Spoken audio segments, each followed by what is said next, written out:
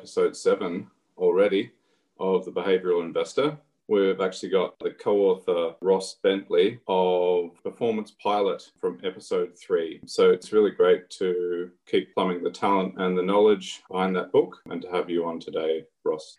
Well, thanks. Thanks for having me on. This should be fun. First of all, I would like to hear a little bit about your racing career, then your coaching career, including books and seminars that you've written and that you run, and also what's an interesting and unexpected way someone has applied what you have taught. I started, my father took me to a race when I was 5 years old. And, as a little kid, you kind of, you think, I want to be an astronaut. I want to be a fireman. All these things that you kind of think about as a 5-year-old. Well, at that moment in time, I went, I want to be a race car driver. And I never grew up. And here I am, 50, 60 years later, still playing in this sport and doing what I love to do. I got to drive at pretty much the highest level at least in North American motorsport in IndyCars. And, never won the Indy 500, but got to race with some of the, greatest drivers in the world.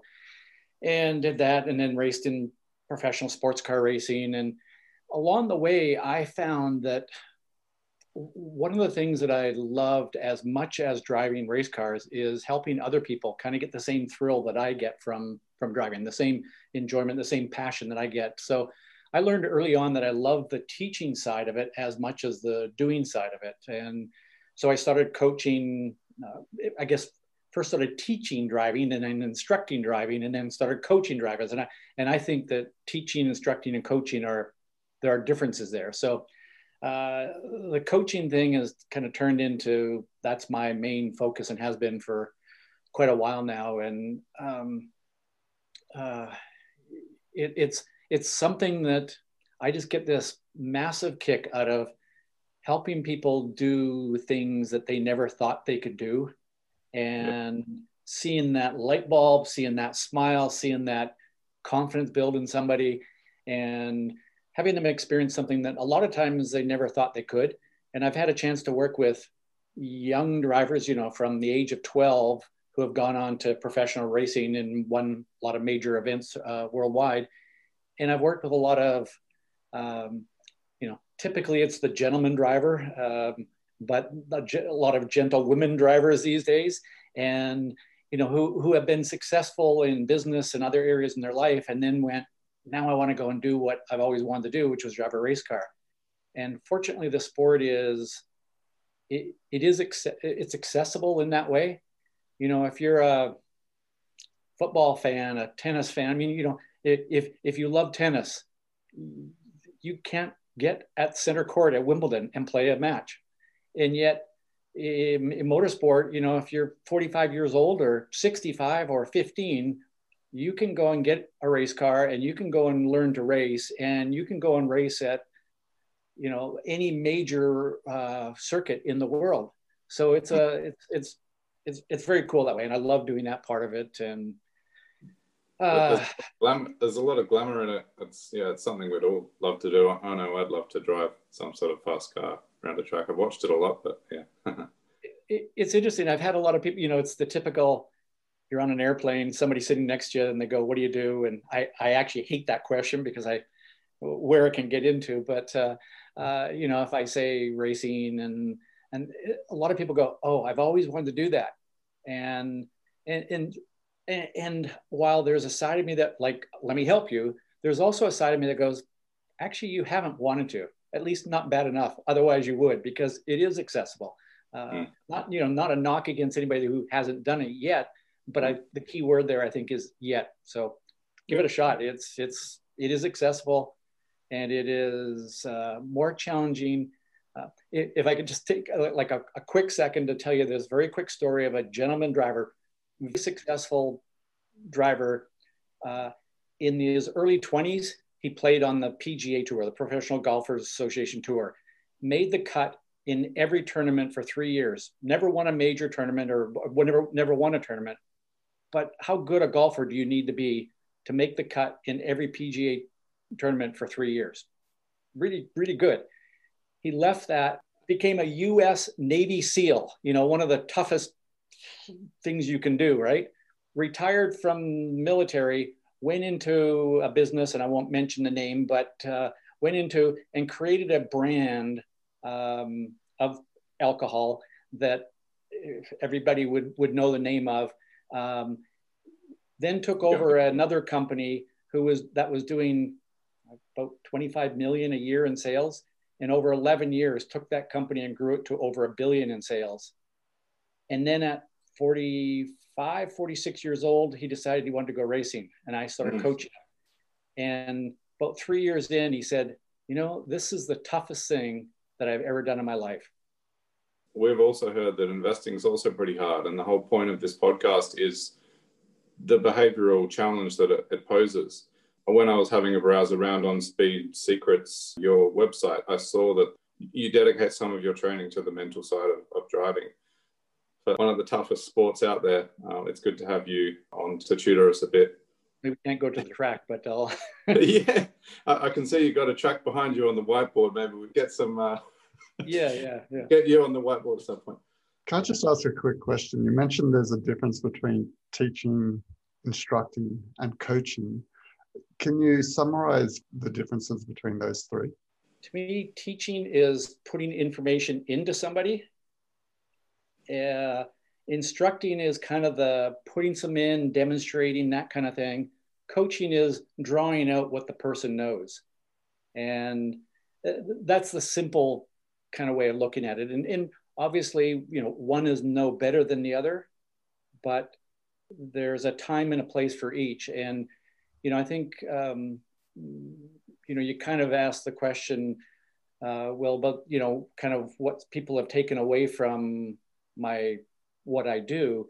And a lot of people who have been very successful in business have gone through maybe a seminar that I've done on sort of the mental game of driving.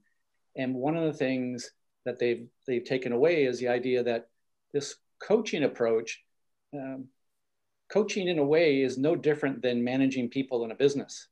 It's all about bringing out the best in people. And, if somebody doesn't have some basic knowledge, you have to give them that basic knowledge. But if somebody's got some basic knowledge, the worst thing you can do, I think, at that moment in time is tell them more. Like at that point, it's draw it out of them. Because if you draw it out of them, then it becomes theirs, they own it. And that's when magic really starts to happen. It's ultimately, it's all about just bringing out the best performance in people. I'm glad there is some chance then that we can transfer some of the skills that you have to the challenge of investing. So hopefully. Great. Yeah. Well, if we can do it with a pilot, we can do it with a race car instructor, surely. Yeah. Okay, so our next question then, Ross, given this is an investing podcast, in just a minute, what was the last investment that you made or decided not to make, and why? So I would say that I'm not a wild investor. Investment-wise, it's real estate.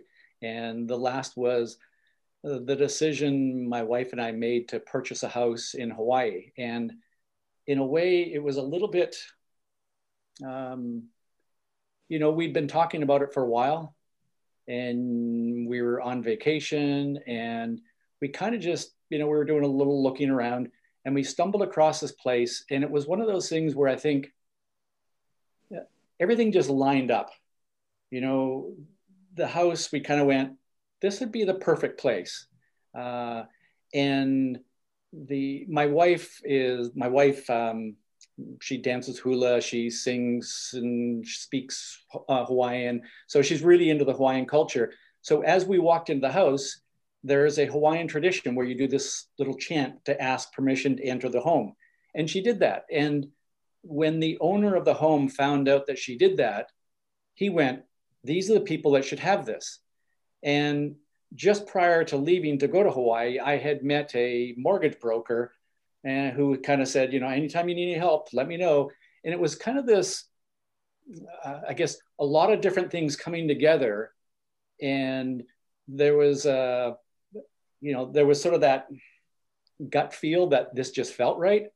But all the logical part of it, I think, kind of came together as well in that this mortgage broker could get us the best deal. The fellow that was selling it went, you guys are the right people. And fortunately gave us an amazing deal.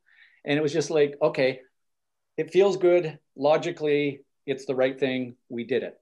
And, we ended up selling it a few years later. And, that wasn't sort of, the goal wasn't to flip it or anything like that, but the timing was right again. And just everything again kind of lined up the right way. And we go, now's the right time to sell this. And that helps us with something else we want to do in our next move here. And, so that was kind of the investment, and then the selling of that investment that has led to us being able to purchase something else, another home. Sure, there's some elements of serendipity, but there's also a behavioral aspect almost. Literally, your wife did a dance, and that just made me think about the contrast with your average degenerate trader sitting at a computer at 11 o'clock at night, stressing about a company they barely know. It'd be nice to have that kind of a story behind your trades, I think. Well, and I always wonder about people that invest without having any kind of connection. It's pure numbers. And while there's a logical part of that, I think maybe the behavioral part of that, and that, in this case, there was a little bit of, I don't want to sound too woo-woo kind of out there kind of thing, but there was a spiritual connection with my wife in this home. And you kind of went, okay, that helped us make that decision. I don't think without that, we would have made the decision. We also wouldn't have made the decision strictly on that, but some of the other things, the financial side of things lined up. So I think that connection part of it, for me, in anything that I've invested in, I needed to feel connected to it, whether it was just, that's a company that I believe in or I don't believe in, something like that. It also relates to the topic of looking under different rocks and looking at different investment opportunities.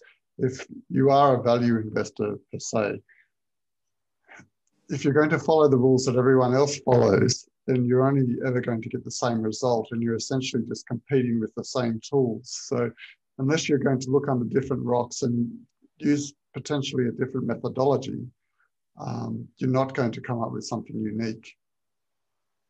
Well, that's interesting you say that, because that's a conversation that I have within racing a lot, in that drivers, race teams, sometimes they'll go, oh, look at what that team or that driver is doing. I'm going to go and copy them. And, this year in Formula One, there's a team that essentially, Racing Point, essentially copied last year's Mercedes Formula One car, and they've become more competitive this year by doing that. But it's kind of like, well, the best you could ever do, though, is second. You're never going to get into the lead doing that. You've got to, maybe that's a good step along the way. But I think you're right. I mean, if you just copy what everybody else does, best you're going to do is maybe tie them, but more likely you're going to be second because they've already moved on. One of the things that, as you know, the name of our podcast is Behavioral Investors. And Warren Buffett, who's the famous investor, once said that it's not about your level of IQ in investing or your intelligence. It's about your ability to control your behaviors and your urges when investing.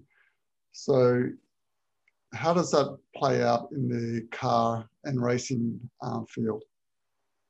Yeah, that's a topic that I actually work with drivers and coach them on their behavioral traits and their ability to adapt to different situations. And, if you look at the greatest race drivers of all times, and you kind of say, what are their behavioral traits? What are their personality traits? Are they very aggressive, or are they more kind of laid back a little bit? Are they patient? Are they impatient? Are they, very kind of a logical kind of a person, or are they more just a gut feel kind of person? And the champions that win most often, you almost can't identify what they are, because they have the ability to adapt. And I say, they're like a chameleon. that when it's time to be patient, be patient. When it's time to be impatient. Drivers who don't win as often tend to be stuck in one way, and they tend to behave in one way. And they're either always impatient and crash a lot, or they're too patient and just don't quite win enough races. And so it's that ability to adapt, I think, is really important. And for myself, early in my career, one of the areas I'm a very introverted person, and with the media and sponsors and working with a big team and stuff like that, I felt it was uncomfortable for me to kind of put myself out there.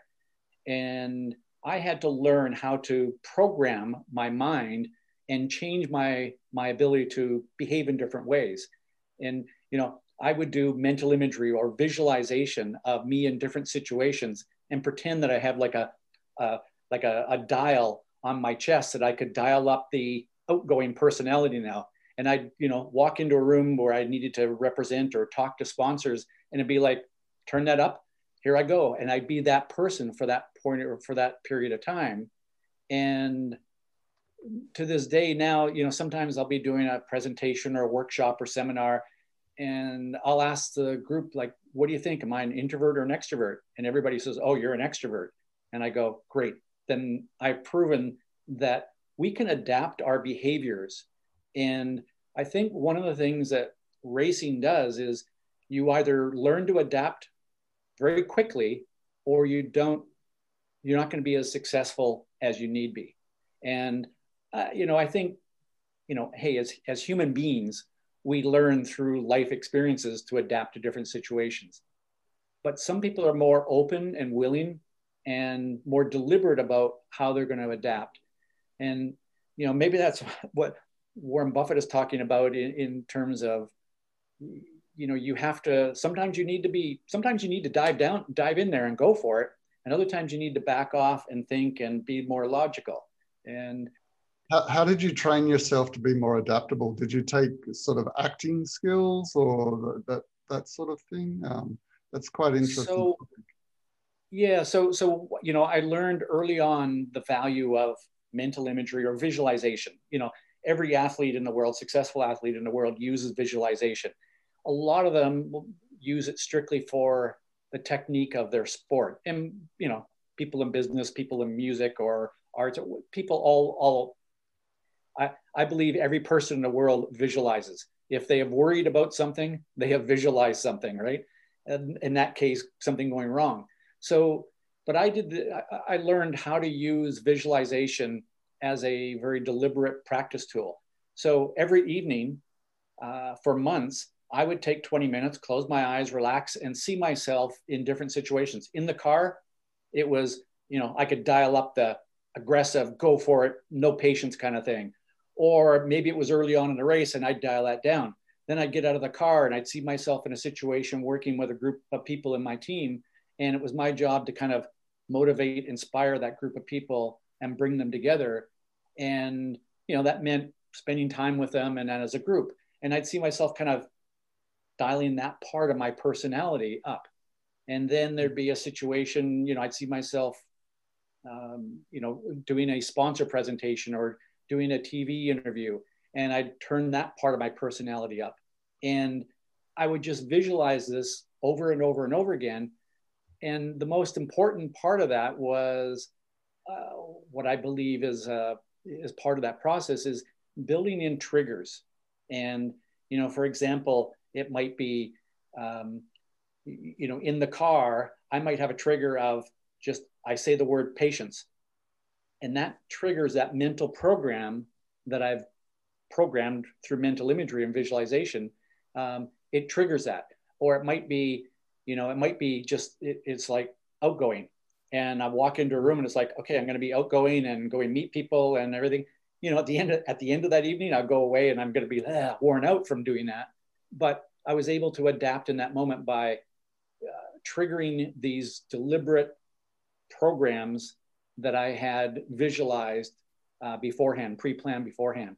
And I would say that is probably the single biggest thing the thing that had the biggest impact on my racing career of anything.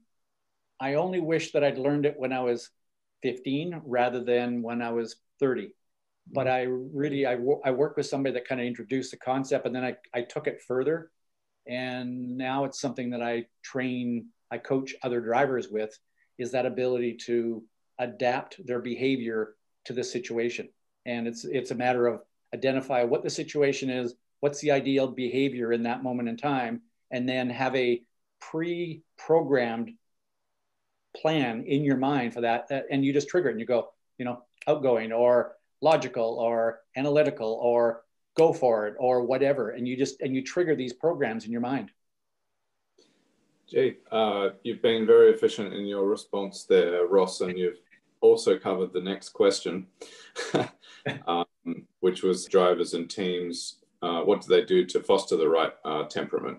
So it sounds like you have quite a rigorous approach there.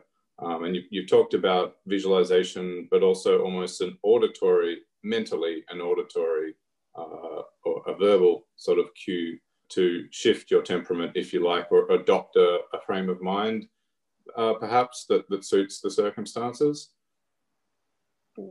Yeah, and it's interesting you asked the question, what do teams do? And my first response or reaction to that is some do a lot, some do nothing. And no surprise, the teams that do little in that area are not as successful as the teams that take a deliberate approach to addressing that. And, I could give all sorts of examples of a race team that has the technical skills and ability to be winning a lot, and yet they just never quite clicked. And, we see this in sport all the time, right? You see a team and they've got the most skilled players on their team, and yet they just don't quite click. Yeah. And well, that reminds me of the Football World Cup where Brazil was totally smashed by Germany. Everyone knows the Brazilian players were supposed to be amazing, but they fell apart. Yeah. And so it's not recognizing that part of it. And it's kind of, in a way, it's surprising, it's shocking that there are teams that, in Formula One, they're spending hundreds of millions of dollars a year, and there are teams that haven't quite addressed that part of it, that building the right culture, building the right atmosphere to bring out the best in people, and as individuals and as a group. And so would you somehow have sort of an exercise where you all share the same visualization, or you all have the same cues about the frame of mind you want to put yourself in? How might a team specifically work together using what you're talking about? So the teams that I've worked with, what we've done is, first of all, getting people to buy into the power of programming, mental imagery, visualization, and in a very deliberate way. Because some people are, just, oh boy, that's that kind of woo-woo, kind of crazy mental kind of stuff. I don't want to get into that. And other people are very accepting of it. And so, there's a little bit of a buy-in period. But once they kind of see some success, we don't care. We just want a high compounding rate and high returns. Exactly. You see the results, and all of a sudden you go, oh, okay, I'm going to do more of this, right? So that's the first step, is just getting everybody to buy into it. One of the things that has been really powerful with the teams that I've worked with is, and it seems so simple, that, we get a group of the individuals together, and we go through each of their roles, and we go, okay, what is a team manager? What everybody, just give us words, phrases that describes your vision of the perfect team manager. And people are saying, decisive, good with communication, spends time with individuals, all these different things. And, the team manager is going, oh, okay, I got to remember that. And then we do, okay, what about the lead mechanic? Or what about the data acquisition guy? Or what about the designer? And you kind of go through that, and the whole team plays a role in helping each individual get a clear mental image of what is the perfect what does the perfect person do in that role? And it's the team has helped that individual get that clear vision of how they're supposed to perform. You kind of give each one of them sort of the opportunity to then go away and spend time, practicing that part of it. And then, hopefully then you can start to build in little triggers, and the trigger could be, a trigger that I use personally and I've used with teams is it's watch this. And it's kind of like, if you're the underdog, you sort of come into a situation and everyone's going, watch this. And everybody's kind of got that attitude of, I'm going to show people here, like, we're not expected to win, but watch this. We're going to up our game. We're going to, yeah. And so you start to use these triggers. And the fun part is then each other, somebody's just, they're having a bad day. Somebody else comes up and kind of nudges them and says, watch this, let's go. And now the team has a group tool to use to help bring everybody up. And again, super powerful. It's amazing. It seems so simple, and yet, it's in the end, it's all about getting the best behavior out of people. It really does refer to temperament. Watch this sounds like you're squatting down and you're focusing and you're preparing to be competitive. Yeah. And you mentioned focus. One of the things that is, I'd say, very challenging for competitive people, and I think, anybody in sport is competitive. Anybody that's serious about investing, they're competitive. And so then it becomes, how do you manage that competitive spirit? And I can tell you that throughout my life, I have been an extremely competitive person. That's kind of my nature. And I've had to learn how to manage that, where instead of being so focused on the results, I had to kind of change my views and get more focused on what is the process, what is my performance needed, what is it needed to get the result that I want. Because if all you're doing is focusing on just the result, often you try too hard, you're not spending enough focus and attention on the process. And that is a very difficult thing for competitive people, I think, is keeping the end goal in mind, the result, but not getting hyper focused on it to the point where you forget the process and the performance to get there. Phil mentioned that point as well. Yeah. To reward the fact that you've engaged in the process, which, I guess, applied enough times or consistently enough will lead to a good outcome. But yeah, not getting too bound up about the actual outcome each time. Yeah. It's difficult for competitive people, but I would say, and everybody's a little different. We have different levels. One of the main things I learned as a coach is there are no two drivers in the world who are alike, and there are no two people in the world who are alike, that are exactly the same. So you're constantly having to adapt. And some drivers, some people, I've done coaching, like executive coaching and things like that as well. And, what works for one CEO doesn't necessarily work for another. So it's learning to adapt to that, but learning to recognize when you're too focused on that result and not enough on the process or the performance to get there. Okay, so the message I'm getting so far are adaptability, mental imagery, and triggers, and paying attention to the cohesiveness of a team and how that can add to your add a competitive edge in your driving. I'm going to jump to the topic of biases. And in investing, in making decisions, people can be biased in their approach. For example, they could follow another investor's methodology without actually doing their own research themselves. And there's a lot of different types of biases. Authority bias is the one that I just gave an example of, but there's other types of biases. But what about in managing biases for drivers. So do they have any, do you have any examples of where that's occurred? Yes, I would say the biggest thing there, from a driver perspective, is there are certain drivers who, maybe they were taught a specific technique early in their career, and they get kind of stuck in that way. And sometimes as a coach, part of my job is to change that approach, that strategy, or that technique.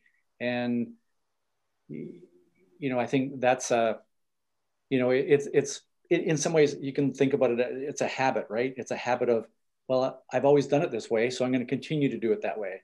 And, the research, I'm sure you're probably aware of that the research around mindset, Dr. Carol Dweck, professor of psychology at Stanford University, she wrote a book called Mindset and identified that there are kind of two different types of people. There are people with a fixed mindset, which are, this is the way I am, the success that I have is because of the way I am.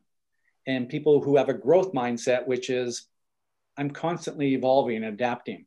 And no big surprise, the people that have more of a growth mindset tend to be more successful more often than those who have a fixed mindset. And I was fortunate enough that after reading her book, I actually reached out to her and just said, wow, this had a major impact on the way I think about life and driving and sport and business and parenting and everything. And she offered to do a small study of drivers. So I got a group of, I can't remember what it was, 150 or so drivers, and go through this survey thing. And we found that, no surprise, the drivers who tend to be more successful had more of a growth mindset. And those who were not as successful had more of a fixed mindset. So I think, whether it's the bias of, that's just the way I am, I'd say that's kind of a fixed mindset. Or there are people I think maybe you can flip that around the other way and say, I have a bias towards people who have a growth mindset. And I have a growth mindset, and it's all about learning and adapting and getting better. So I guess a bias can be bad, and maybe it can be good as well. I guess that's how I would look at it. I just want to tie that back to what we were talking about before. So that's a good book that people can look at, the mindset book. But with the visualization and mental imagery, do you have any recommendations in whether it's books or videos that use, or even a book that you've written yourself on those topics, or is it just something you've practiced with people? There's a lot of books and online resources in the sports psychology world and around the use of visualization, mental imagery. To me, a lot of it's programming. I always say we do what we do because we're programmed to do so, and we don't do what we want sometimes because we don't have the right programming yet, or every now and then we just access the wrong program in our brain. So that's kind of, to me, it's all about our programming. So there are a lot of books in I'd say in the sports psychology world in that area. I wrote with a co-author, I wrote a book called Inner Speed Secrets. I have an ebook online that's a mental imagery guide for drivers, but it doesn't matter whether it's for drivers or tennis players or investors or whatever, right? It's parents, right? It's all about, how do I use mental imagery in a very deliberate way? And, it's not difficult. The great thing is it costs absolutely zero. So I would say if somebody's listening to this and they're like, well, I want to learn more about that. There are so many sports psychology books out there that cover the whole, mental game. There is not if you just go onto Amazon and search mental game books, you will find dozens of books, and a big part of every single one of those ones is around the use of visualization. Or you can go to my speedsecrets.com website and download my little ebook on it, and you can read that in a very short period of time and just jump in and do it. Okay, great. That's probably a good point to try to summarize what we've gotten to so far and check if we've missed anything before we begin to try to apply things in this episode. So what big things have we missed so far that racing drivers and teams do to manage emotions, urges, and biases and foster the right temperament to drive quickly and safely? You know, one of the things about motorsport, about racing, auto racing, is it's very difficult to make a mistake and then go back and fix it. You know, you're driving around a track. If you turn the steering wheel too late, you're going to miss the right line to the corner. It's not that you can put it in reverse, back up, and go say, I'm going to go do it again. So one of the things I think race drivers learn very quickly is let it go. I'll get it next time. And I think that's a very valuable approach to thinking about things. Now, you could go too far with that. I mean, obviously, if I make a poor investment decision and I have the ability to go back and change that, that's a different opportunity. To me, we kind of have two different types of decisions we make in our life. Those decisions that we have a lot of time to think about and we can analyze and dig into all the logical reasons why we should make this decision over another one. And then there are the decisions that we need to make just like that. And race drivers have to make a lot of those kind of decisions. And so, I know some race drivers that in a race car, they never make a bad decision. They're just like clicking them off like that. Ask them, where do you want to go for dinner tonight? They freeze. They cannot make a decision because they have too much time to think. And I think that finding that right balance between being analytical and kind of just trusting your gut and saying, I'm going to go for it and make this work. I think, one of my biases, I guess, or beliefs about decisions is make a decision and then do everything you possibly can to make that the right decision, rather than kind of like make the decision and then kind of sit back and go, well, now I'm going to see what's going to happen. No, do everything you can to then make that decision the right one.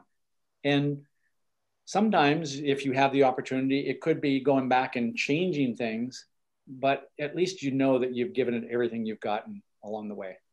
So I don't know if I really answered your question, but I think there's a balance between being analytical in our thinking and kind of trusting the gut and just going with it. And the best race drivers I know balance that and can switch back and forth. I know some drivers who are so analytical that they get bogged down in the details and they're always just a little bit slow. And then other drivers who never think, they just do. And they tend to make a lot of mistakes and they crash a lot. And the best drivers have this ability to kind of flip back and forth between, I'm going to be analytical up to this point. Now I'm just going to trust myself. Now I'm going to trust myself. Oh, now I can go back and be a little analytical. And I think finding that right balance along the way, I mean, hey, maybe that sounds like temperament right there. Yeah. Oh, I appreciate the philosophy that we're getting into. Yeah. No. Go ahead. Yeah. I mean, the thing about racing is things happen so quickly. You learn how to adapt and change and do these things very quickly and deal with mistakes and then move on. I've come to, I don't think of them as mistakes anymore. To me, they're learning takes. They're just something that happened. I'm going to learn from it and I'm going to move on. And rather than kind of getting bogged down in beating myself up if I made a mistake, oh no, kind of thing. That totally relates to investing. I've still got a trade that I haven't managed to swallow my ego enough to get out of yet. So. Wow. The good thing is that race drivers have no egos. And I'm sarcastic there because, I think managing ego is a massive part of success, isn't it? It's knowing when to, if we have no ego, I think that's a bad thing. We're never going to be pushing. We're never going to be looking for the best. We're never going to be kind of trying to be our best. But if that ego starts to get in the way of making, you know, of again, being open, having that growth mindset, being adaptable. Well, what you said reminds me of a bit of a local hero in the investing world in Australia called Andrew Page. And he started a paper trading platform called strawman.com. And he said exactly the same thing as you. Don't hold on to trades that have gone bad. There are thousands of businesses on the stock market. And just like another lap happens every minute or so on the racetrack, another stock will come along that, you know, is justifiable to get into. Pull your money out, put it on that one, and get on with life. I'm gonna borrow that one. Yeah. Cool. I like all the overlaps here so far between the challenge that we both are in. You far more than us. Well, I don't know. I don't know which is more challenging, the investing or driving around in a squiggly circle around a racetrack. The one thing that it maybe is great about both, but maybe in some cases, one thing in racing is we get feedback immediately. Whether it's a track that we get around it in a minute and 35 seconds, a minute and 35.1 seconds later, I did the right stuff or not. Sometimes I think with an investment, you can get pretty immediate feedback. Other times it could be years, right? And that's the challenge, I think, is, I have friends who, in different, whether they're in, land developers or something like that, or, they're in a business where they're in a project and that project won't come to fruition for 4 years. And I'm kind of like, wow, I don't have the patience to last more than a minute and 35 seconds. So I think that's but again, investors that do this, they're more traders, I would have thought. But there's definitely, the best example would be Renaissance Technologies. And they have a science-driven approach, and they don't give a damn what it is. They basically use big data and big machines, and value investing and holding for 10 years doesn't matter to them. And they've done 35% compounding rate, I think, after fees for the past 30 years or so. So blown everyone out of the water. So if you want frequent feedback, you can get it. Just depends on the approach. If you or a racing team you are on set up an investment analyst team to run a long-term holding compounding portfolio using your principles of managing a team of fast and safe drivers, what would that team do? How would they handle mistakes and communication about those mistakes amongst each other? What parts of driver behavior would be mapped directly onto decision-making about what to buy and how to hold on to it? Let's see how much of that you can bite off. And well, that's a big question, and I think you touched. As you're going through, I'm kind of like, oh, communication is really important, but I think probably in the very beginning, it's a common, clear vision of what the goal is, and not just what the goal is, but how do we get there. And then how are we going to kind of measure that along the way? And maybe that's, related to the kind of big data approach to investing. And, one of the things, a coaching technique that I learned years ago, I was working with a driver, and the driver could not quite do what I was asking the driver to do. And because I was, I had learned, I trained, I'd studied all around the sports psychology and the power of visualization or mental imagery, I thought, okay, I need to take this driver, sit him down in the trailer and have him close his eyes and visualize doing that technique. And I had him do it for a while, go back on the track, made the same mistake again. And I brought him back in and we did more visualization, more programming, and he made the same mistake again. And I was getting frustrated. Like, what am I missing here? Like, this should be working. And what I ended up doing was, because we had two-way radio, I could talk to him while he was driving. I asked him, as he was coming out of the corner, I asked him, how close are you basically to what I was asking him to do and to visualize? And, he said, I was like, 3 meters away, and then 2 meters away, and then 1 meter.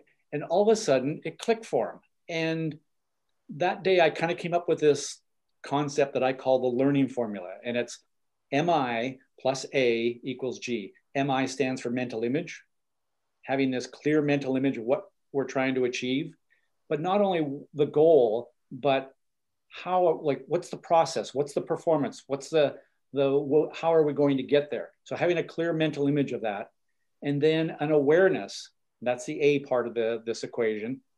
If you have the awareness of that, then you will reach your goal. And that's the G part of it. MI plus A equals G. And it's like, if I have a really clear mental image of what it is I want and how I'm going to get there, and I have an awareness right now of how I'm doing in relationship to that, my brain does this magic and says, okay, body, brain, do whatever it takes to bring these two together. So I've used that as a concept, as a coaching strategy in everything that I've done. And I've found that, so I maybe, to simplify your question, if it was like, okay, we're going to bring this team of people together, I'd go, okay, we all need to have a very, very clear mental image of what it is that we want and how we're going to get there. And in some ways, for a business, that's the strategic plan, right? And then we also need to have awareness along the way. We need to have and in case of the business, it's the metrics, whether they're daily, weekly, monthly, quarterly, yearly, they're the metrics that are kind of saying, how close are you to the mental image that we want? And when a business has those two things together, I think the business operates better. Same thing with a race team, same thing with a driver. I think if we have that mental image plus the awareness, we're going to reach our goal that we've set. And that has been an amazingly helpful tool for me to look at many situations and go, what's missing? Is it a clear mental image of how we're going to get there? Is it an awareness of how we're doing in relationship to that? And since this is about behavior, I use this example all the time. Those, when you're driving down the highway and they have one of those speed readout boards that tells people how fast they're going. What do people do when they see those signs? Well, young kids speed up. Yeah, some people kind of go, well, how big a number can I get on there? But most people, they go, oh, and they look at the speedometer, go, how fast am I going? And then they slow down. It changes people's behavior. Without an awareness of what you're doing, you're not going to change your behavior. And so I always look at what's missing here, clear mental image or an awareness of where we are right now. And if we have those two things together, that's when the magic happens. So to answer your question, I'd say, make sure that we have mental image plus MI plus A equals G will get us our goal. Excellent. I love the simple formula. Yeah, so do I. It's really nice. I'm kind of simple that way, so. The next question is, from your years of racing and instructing experience, could you comment briefly on any emerging trends? And the reason we ask this is because if we can understand an industry a little bit better, then we may be able to identify opportunities for investment, whether it's the industry itself or the supply chain. Is there anything new that's happening in racing, or even the promotion of racing as well? Well, motorsport is all about emerging trends and new innovations and things like that. I mean, that's what the sport is based on. So there's a lot of new things. I mean, obviously the electric car, with electric car racing, Formula E is certainly an emerging part of it from a overall sport part of it, where, a lot of car companies that have been involved in some aspects of the sport are now dropping out of that to go and financially invest in and commit to the electric car racing, because we kind of all know that that's where the automotive industry is going, is electric vehicles. So I'd say that's part of it. I'd say the other part of it is, as you were asking, I was thinking in terms of bringing out the best in humans, the simple answer is technology, because that's the answer to everything now, right? But I think the technology, motorsport has used data for many years, and they have systems on the cars that can measure how much the vehicle is moving up and down to thousandths of a millimeter, right? and yet I think the difference that's happening with some of the technology now is most of that technology told you what the car and the driver did, and now a lot of the technology is starting to tell us what is the driver doing. And as a simple example of that, when a driver that I'm coaching goes on the track, they drive, at the end of that time on the track, I can look at data and I see a squiggly line that represents the brake pedal pressure. So I can see when the driver braked, how hard the driver braked, how smoothly they released the brake, and I can see the shape of that graph and everything, and it's a squiggly line.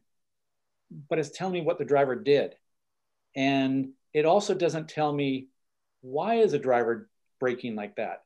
And I think there are some tools that are being developed, and that I'm working with some different organizations with, in that is, for example, I know of basketball players who will wear a sleeve in practice, and that sleeve measures the movement of their arm. And if we start to adapt that to a driver may have that on their foot and ankle and calf, and now I can see how are they actually moving their foot that now represents how they're braking. So I think there is that part of it. What company is developing that technology in those sleeves? Or maybe you can't say, but I don't know. I can't say, only because I can't remember the name of the company off the top of my head that's been doing that. And yeah, maybe it's like a Garmin or something like that.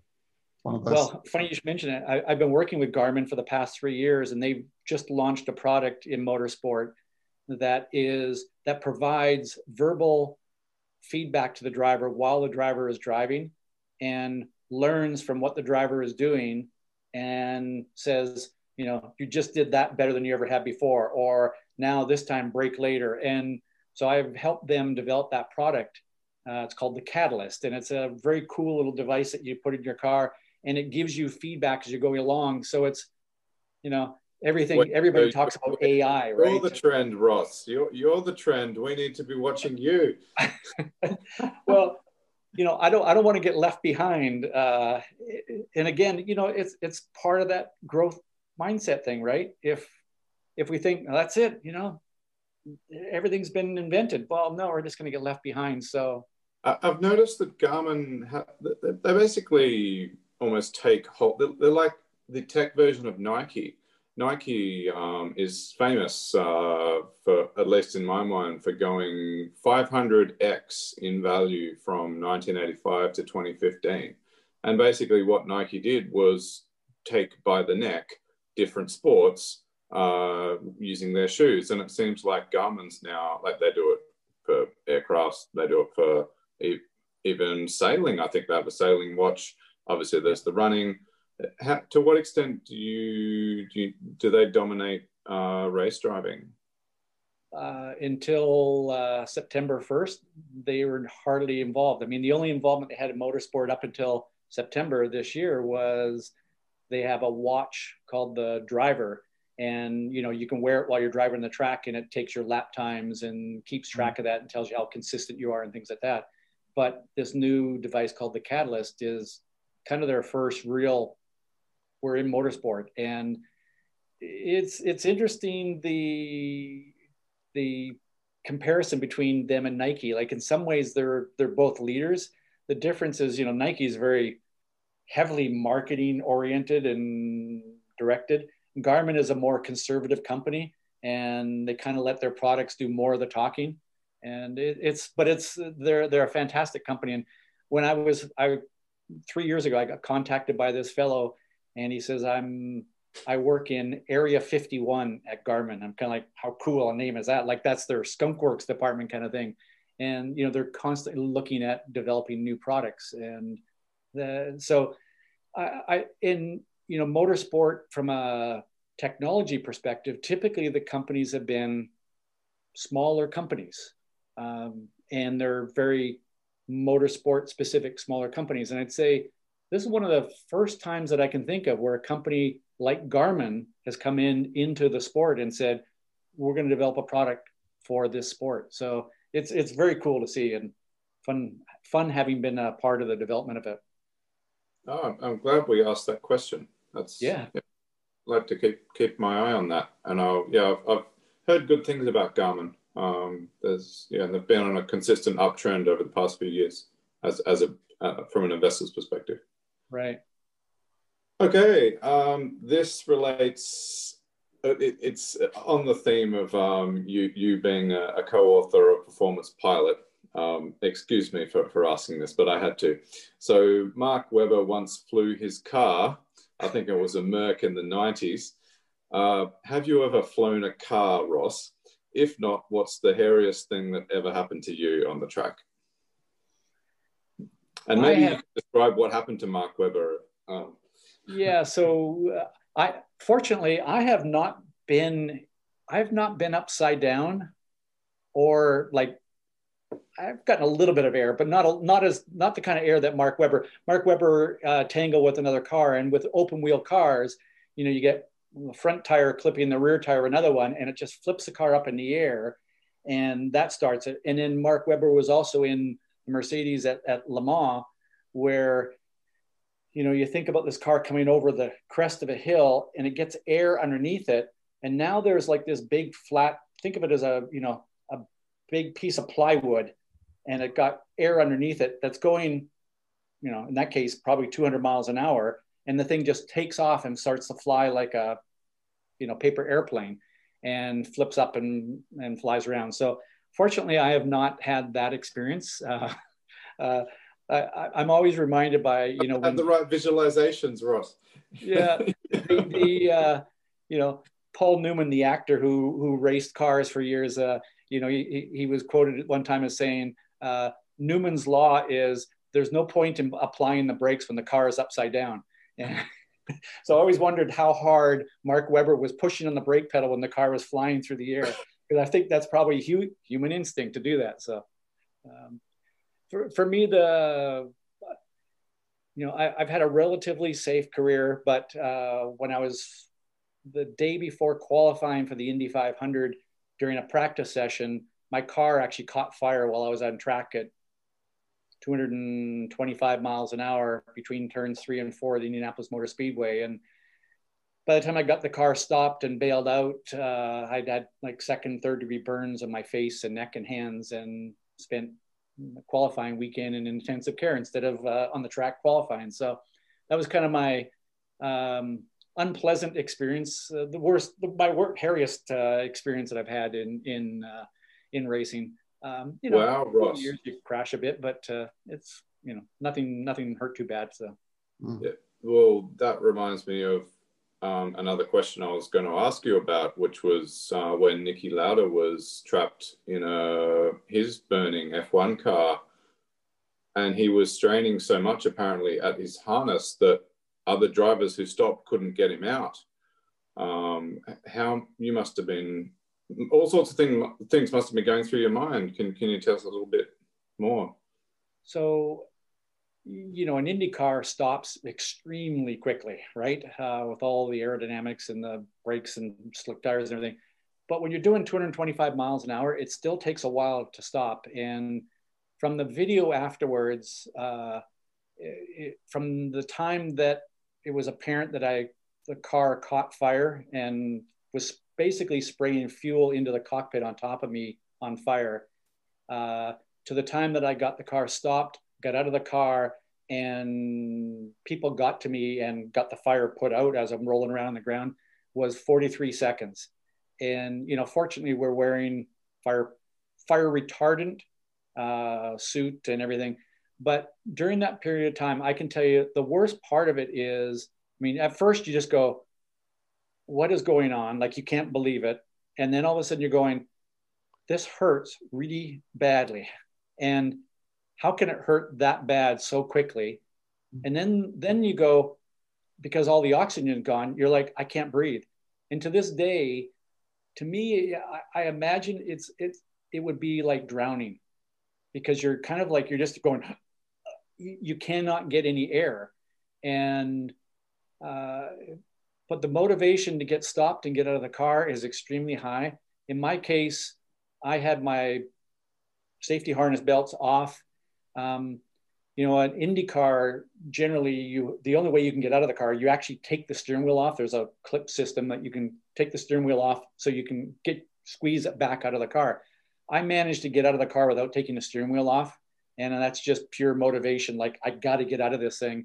And I stopped when the car was still rolling a few miles an hour, and just started rolling around on the ground. And, you know, it's survival instinct. You just, man, this hurts. I cannot breathe. I got to get out of this place. And, you know, fortunately, Indianapolis Motor Speedway has, you know, during, especially, you know, it was the month of May when they, you know, leading up to the Indy 500, they have some of the best safety people in the world, best doctors. And, you know, you spend a few days in hospital and, you know, you get treated pretty well and all that kind of stuff. So, you know, I recovered 100%. I have no feeling in my fingertips from getting burned so bad. But other than that, you know, it was, I guess, actually a week later, I got back in the car and tried to qualify, despite barely not even really being able to hold on to the steering wheel, but couldn't quite qualify. But you were just like Nicky Lauda. Racing 2 weeks later, I guess I was racing another race. So. Gee, because Lauda, I remember watching this Netflix documentary, and Nicky Lauda basically was shown getting back in the car with his face still burnt. Yeah, I've been there, where you're putting the balaclava, the head sock and helmet on, and it's like, it's painful because you've got blisters all over your face. But, you know, when you want to do something, well, in my case, I wanted to do something since I was 5 years old. A few little burns aren't going to stop you. And in Nicky Lauda's case, it was, I got to win a world championship. So. I'm humbled and inspired. Thank you, Ross, for coming on the show. My pleasure. This has been fun, because it's fun to think about the similarities, the differences, and how much we learn from doing different things that apply elsewhere. For more, I'm sure everyone wants to find out more about you. Could you tell us where we can find you online, where we can buy all of your books?